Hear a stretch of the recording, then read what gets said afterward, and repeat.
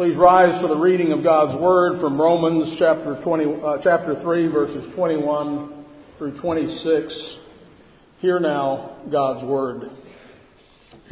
But now the righteousness of God apart from the law is revealed, being witnessed by the law and the prophets, even the righteousness of God through faith in Jesus Christ to all and on all who believe. For there is no difference, for all have sinned and fall short of the glory of God, being justified freely by His grace through the redemption that is in Christ, whom God set forth as a propitiation by His blood through faith to demonstrate His righteousness, because in His forbearance God had passed over the sins that were previously committed, to demonstrate at the present time His righteousness, that He might be just and the justifier of the one who has faith in Jesus. And thus far the reading of God's Word. And all of God's people said, Amen. The marvelous grace of God is seen in many ways, but primarily it is seen in the justification of sinners. Sinners being made right with God. A justification which comes by faith alone. John Calvin spoke of justification as, quote, the main hinge on which salvation turns. Thomas Cranmer said that justification is the strong rock and foundation of the Christian religion, and he declared that whosoever denies this doctrine is not to be counted for a true Christian man, but for an adversary of Christ. The Puritan Thomas Watson said, justification is the very hinge and pillar of Christianity, and error about justification is dangerous, like a defect in a foundation. Justification by Christ is a spring of the water of life. To have the poison of corruption, of corrupt doctrine, cast into the spring is damnable. And Martin Luther said, when the article of justification has fallen, everything has fallen. This is the chief article or doctrine from which all other doctrines have flowed. It alone begets, nourishes, builds, preserves, and defends the church of God. And without it, the church of God cannot exist for 1 hour.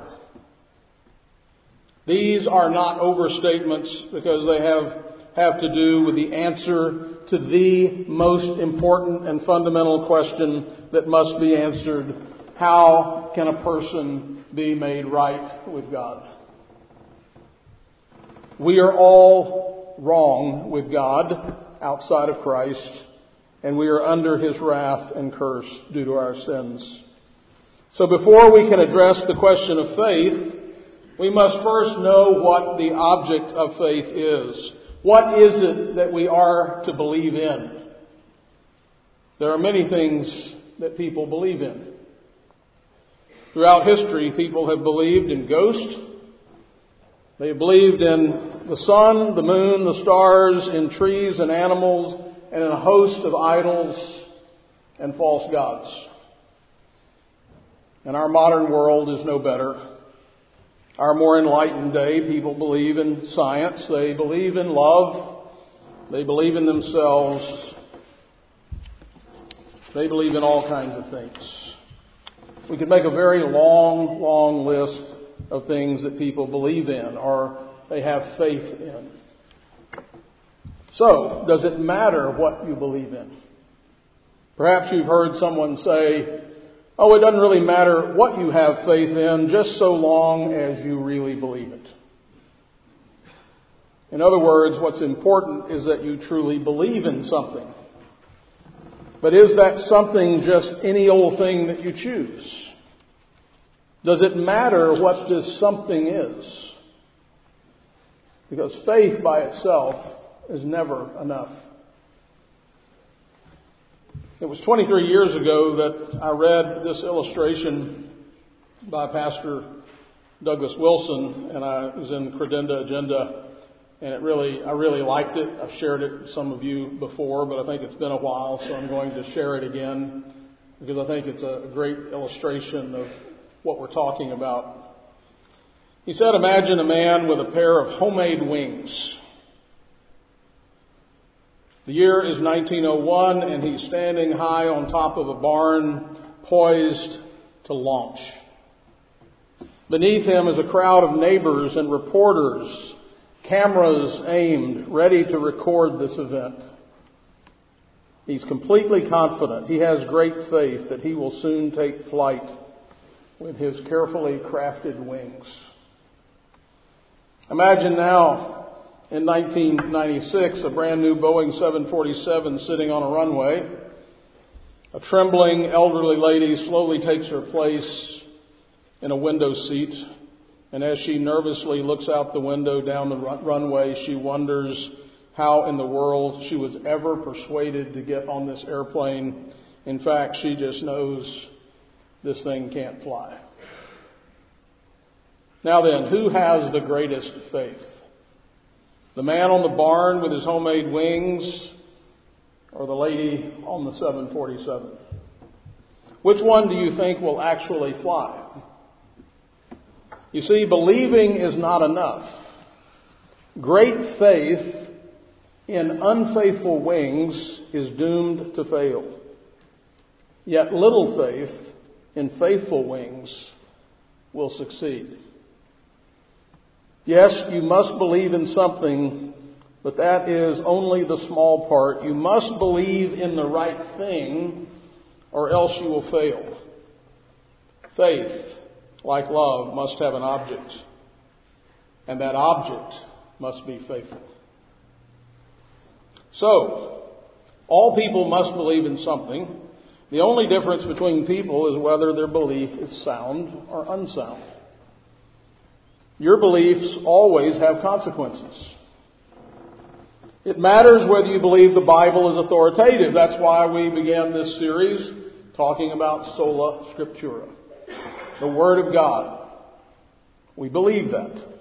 It matters whether Christ is the Son of God and whether He rose from the dead, and that's why we followed that first sermon with Christ alone. He's the only Savior, the only mediator, the only way to God. And it matters whether your faith is in the only one, the one true and living God, and that's why we spoke of grace alone. The Almighty has to do the saving. He is the powerful one. He is the one who can save us. It matters which wings you put your faith in. And so, let's go to the authoritative Bible and see what it says we are to put our faith in. What it is we are to believe regarding how a person can become right with God. The question that must ever be before you is this: have I placed my faith, however small, in faithful wings? The world wants to coax you out of that 747 to the top of the barn to try its homemade wings. Like Luther, there's something in every fallen son of Adam that wants to be his own God. He wants to save himself. Luther later said of himself in a letter to the Duke of Saxony, "I was indeed a pious monk and followed the rules of my order more strictly than I can express. If ever a monk could obtain heaven by his monkish works, I should certainly have been entitled to it. Of this, all the friars who have known me can testify. If I had continued much longer, I should have carried my mortification even to death, by means of my watchings, prayers, reading, and other labors."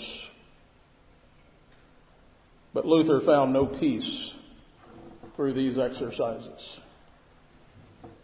Romans 3:21 through 26 begins with some of the Bible's most dramatic words. But now. These two words change everything. Prior to this, Paul has drawn a picture of everyone. Jews and Gentiles have been found guilty before God. Even the Jews, God's chosen covenant people, had turned away from Him. It was a dark moment in human history, the low point in the unfolding of the human drama. So how could God move forward with humanity? This was the dilemma with the righteousness of God, or we might translate this, the justice of God, or the covenant faithfulness of God. How could God maintain His own character of holiness and righteousness and justice and still be in fellowship with us as sinners? How could that happen? How could He not forfeit His righteousness in order to do that? That was the question. The covenant that God made with Abraham and his family was intended to solve the problem of human wickedness and its consequences. N.T. Wright describes it this way: the book of Genesis is framed in such a way as to say, God called Abraham, Genesis 12, to undo the problem caused by the sin of Adam in chapter 3 of Genesis, and to get the original project, chapters 1 and 2 of Genesis, back on track. Here is the particular dilemma in which God appears to be stuck. Faced with a world gone wrong, He made a covenant with Israel through which everything would be put right. He must be true to that covenant, otherwise how will He save the world? However, the covenant people themselves have let Him down completely and are revealed as simply part of the world that needs saving. So what is God to do? God is righteous. That's who He is. He is a covenant-keeping God. So how can He save us and remain righteous or just? Well, the gospel of Jesus Christ solves that dilemma. The death of Christ reveals the way in which God has been faithful to His covenant and has provided the solution for a broken world, a sinful world of guilty human beings. God did not abandon His covenant plan to save the world through Israel and start over with a new plan. God was not a dispensationalist. Rather, through a faithful Israelite, the seed of Abraham, Jesus Christ offered God the faithful obedience which Israel should have offered but failed to do. So verse 22 should be translated, even the righteousness of God through the faithfulness of Jesus Christ to all and on all who believe. It is not the faith of Jesus Christ, but the faithfulness of Jesus Christ that is the basis now for what's going to take place, and that's what we believe in. Redemption is a reference to the fact that we all, Jew and Gentile, were enslaved to sin, like Israel in Egypt.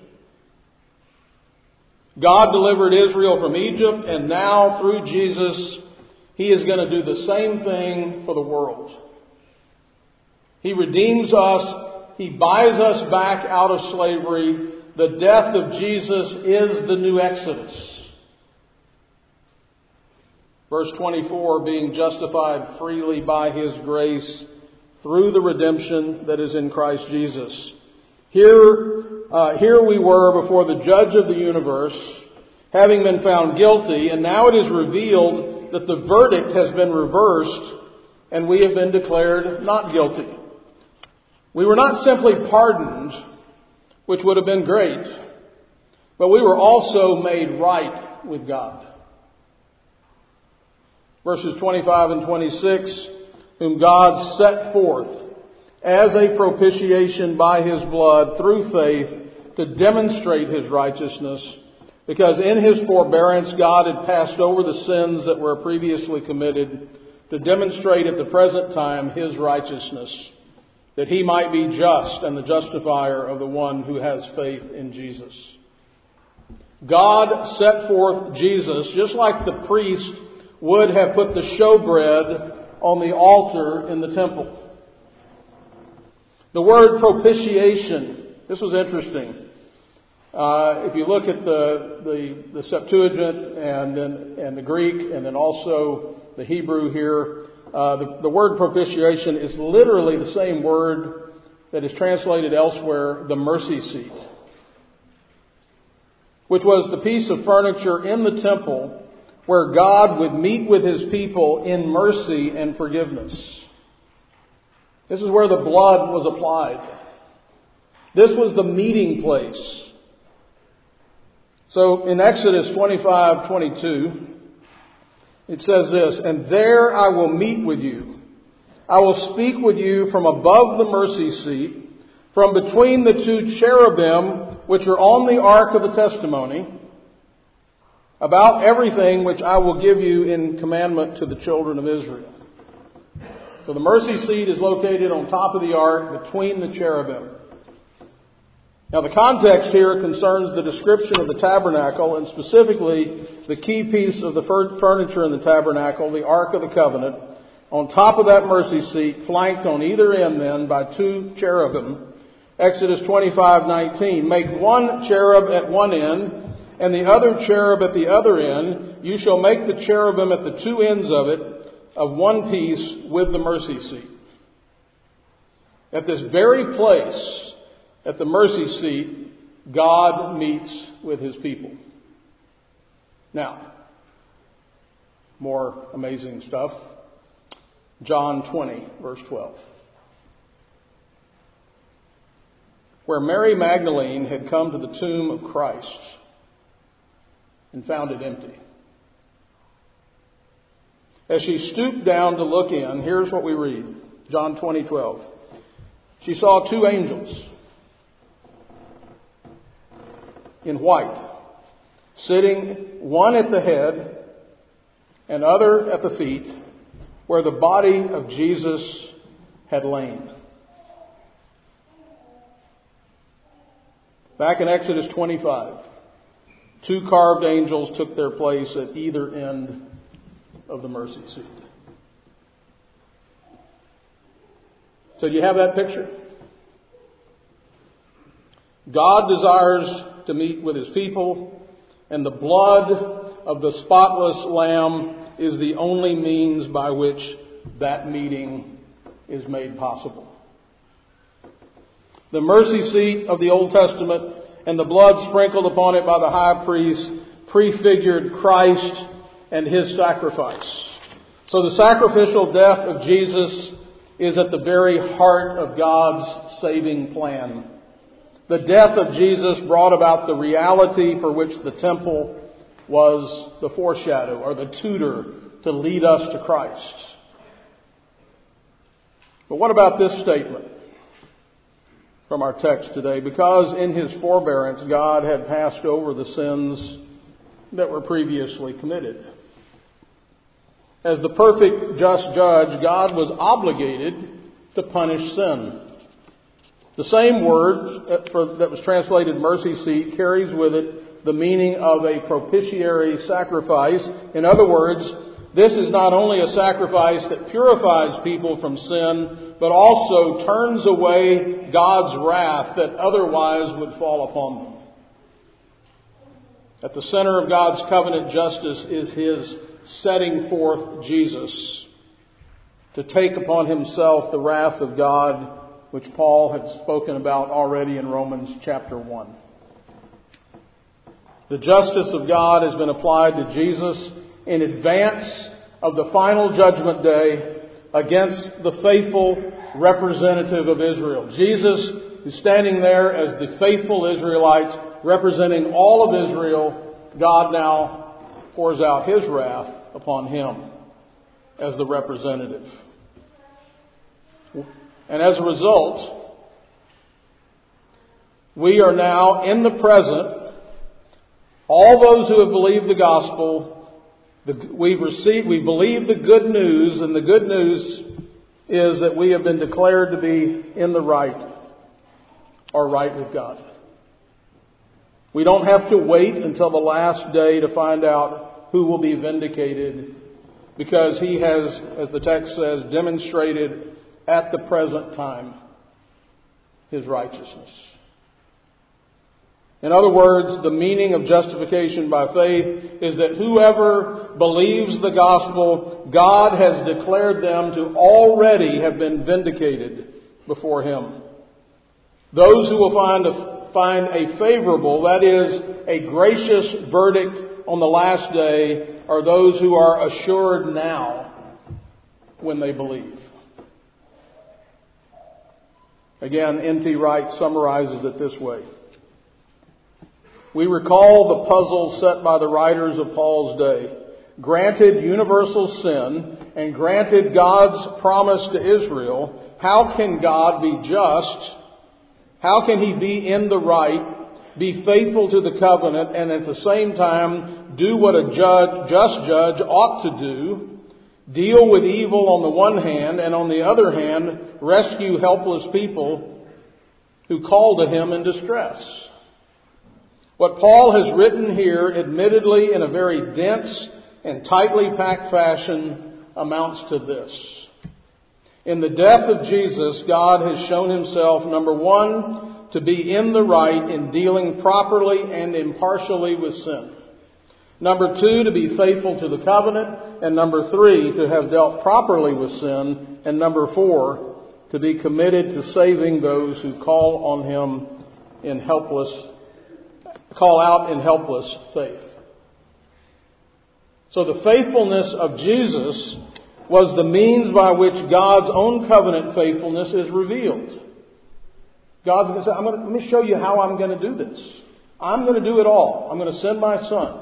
God incarnate is going to stand and represent all of you sinners.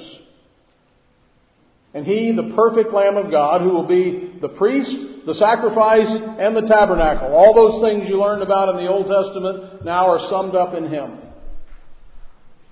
Forever. So those who put their own faith in God's act in Jesus are marked out thereby as God's people in the present. God is in the right. We who trust the gospel are in the right. And all of this because of the death of Jesus. This means, the means of our justification then is what? It's complicated, right? You got to do 14 things. No. Faith. Believe. That He might be just and the justifier of who? The one who has faith in faithful wings. In Jesus. In other words, faith is the channel by which justification became ours. It's what gets us on that 747. Faith is not a good work, but it is necessary and essential. It is the condition. It is the channel, albeit the only channel, by which we appropriate God's gracious gift of justification. If I set a plate of food before you, hopefully a tasty plate, a beautiful plate, a nutritious plate, we might say, what a blessing. But not yet. We're not finished yet. You need to appropriate that. And I've laid next to that plate a fork. And now, you say grace, you say give thanks for this beautiful plate. And now what? Are we done? No, you got to pick up that fork. Pick up that food and appropriate it. So that fork is an illustration there of how faith works. It is the tool.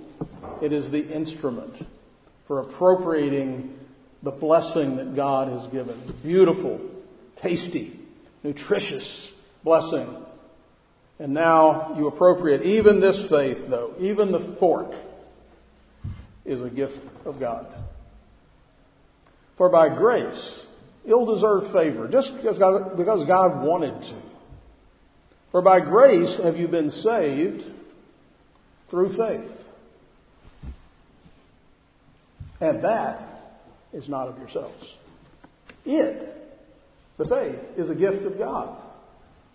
Not as a result of works, so that there's no room for boasting. Nothing for you to brag about. You brought nothing to the table. So that no man should boast. Why? Who gets all the glory then?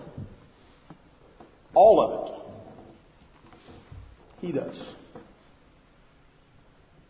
Salvation is of the Lord. Period. No additives, no condiments. You bring nothing. Well, you do bring something. Your sin. Now, a last point this morning. Saving faith. When we say faith, there's a lot to be said about faith, but I want to say three things about saving faith. Three elements that the Reformers dealt with that are essential here, I think, to help us understand what's involved in saving faith. The first aspect of saving faith requires knowledge of the truth. R.C. Sproul said, "I cannot have God in my heart if He is not in my head. Before I can believe in, I must believe that." Prior to the Reformation, the medieval church had neglected to teach the Bible to people, so most of them were ignorant of the gospel. And so the church argued that all that was necessary was what they called implicit faith, which meant that people simply needed to trust the church implicitly. James Montgomery Boyce said this reminded him of a contemporary story in which a man who was being interviewed by a group of church officers before being taken into membership, they asked him what he believed about salvation, and he replied that he believed what the church believed. "Well, what does the church believe?" they probed. "The church believes what I believe," he answered. The committee was a bit exasperated by this time, but they tried again. "Just what do you and the church believe?" And the man thought this over for a moment and then replied, "We believe the same thing." Calvin argued that the object of faith is Christ, and that faith must rest upon knowledge, not upon pious ignorance. He wrote this, "We do not obtain salvation either because we are prepared to embrace as true what the church has prescribed, or because we turn over to it the task of inquiring and knowing, but we do so when we know that God is our merciful Father, because of the reconciliation effected through Christ, and that Christ has been given to us as righteousness, sanctification, and life. By this knowledge, I say, not by submission of our feelings, do we obtain entry into the kingdom of heaven." And so the first aspect of faith, saving faith that is essential, is knowledge. Second, saving faith requires assent or agreement. We must not only know the truth, we must actually agree with it. Many people can accurately describe true Christian doctrine while disregarding it. Again, this is how Calvin put it. "It now remains to pour into the heart itself what the mind has absorbed. For the Word of God is not received by faith if it flits around in the top of the brain, but when it takes root in the depths of the heart, that it may be an invincible defense to withstand and drive off the stratagems of temptation." So here's what the truth is, and I agree with it. I agree that that's the truth. The third aspect of saving faith involves trust and commitment. It involves a true yielding of yourself. It goes beyond knowledge. James 2:19 tells us that even the demons believe in these first two senses. You believe that there is one God, you do well. Even the demons believe and tremble. This is a faith commitment wherein, when we talk about now this trust and commitment, this is a faith commitment wherein we abandon ourselves and cast ourselves upon Him, throw ourselves into His arms, if you will. Perhaps it's similar to what happened when Thomas replied to Jesus'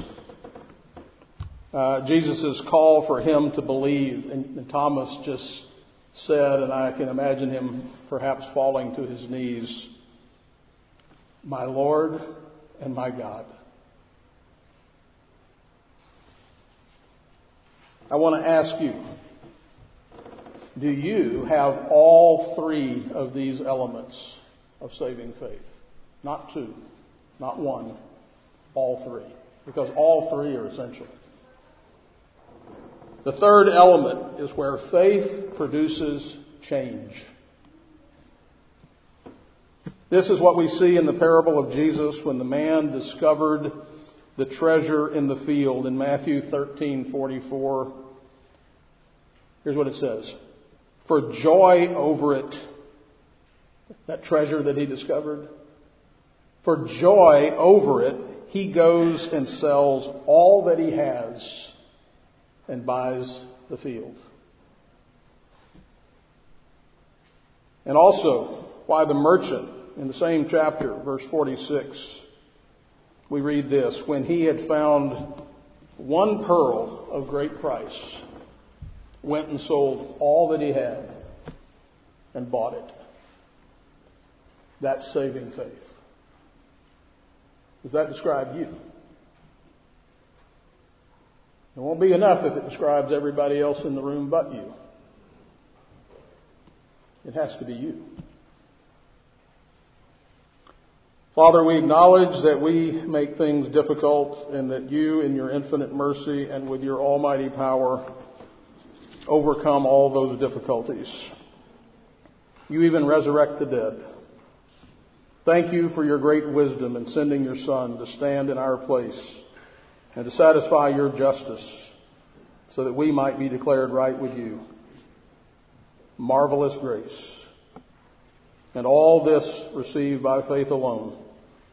And even that is a gift from you. Amen. Philippians chapter 3, verses 4 through 7. I also might have confidence in the flesh, Paul writes. If anyone else thinks he may have confidence in the flesh, I more so. Circumcised the 8th day, of the stock of Israel, of the tribe of Benjamin, a Hebrew of the Hebrews. Concerning the law, a Pharisee. Concerning zeal, persecuting the church. Concerning the righteousness which is in the law, blameless. But what things were gained to me, these I have counted loss for Christ. Paul acknowledges that before he encountered Christ, he had something like a balance sheet in his life, whereby he kept track of his assets and his liabilities. He thought he could be right with God if his assets were greater than his liabilities. He thought he had quite a few assets and that he was in a good position to give an account of himself before God. He had inherited some of those assets, and he had produced some for himself, he thought.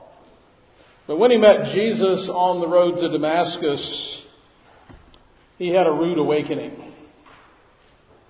Jesus, as it were, was auditing his account, and he came up short. And he discovered that what he thought were assets, all of them, turned out to be liabilities. Empty investments. Worthless. In the end, the only asset that mattered was Jesus Christ himself. Again, Calvin summed it up when he wrote this. Let it therefore remain settled that this proposition is exclusive, that we are justified in no other way than by faith, or which comes to the same thing, that we are justified by faith alone. Lord, we have been privileged to enter this holy place of worship. We have received your mercy and grace, and in your fear we have bowed before your holy name. We wait for your loving kindness, O God, in the midst of your congregation. O Holy Trinity, you condescended to us in the person of the Son. You found us when we were lost. You showed us mercy and redeemed us. Your gift to us cannot be equaled, for it is of infinite value. Teach us, O Lord, to love you and to serve you and to be filled with joy and delight. Lord, we have loved the habitation of your house and the place where your honor dwells, that we may lift up the voice of thanksgiving and tell of all your wondrous works. Open to us the gates of righteousness, and we shall go through them, and we will praise the Lord. Hosanna! Blessed is he who comes in the name of the Lord, the King of Israel. Thank you for the fellowship of the saints. Bless now our rest and our meal and our conversation. In Jesus' name we pray. Amen. Amen. Receive now the benediction of the Lord, now to the King, eternal, immortal, invisible, to God who alone is wise, be honor and glory forever and ever. Amen. Amen.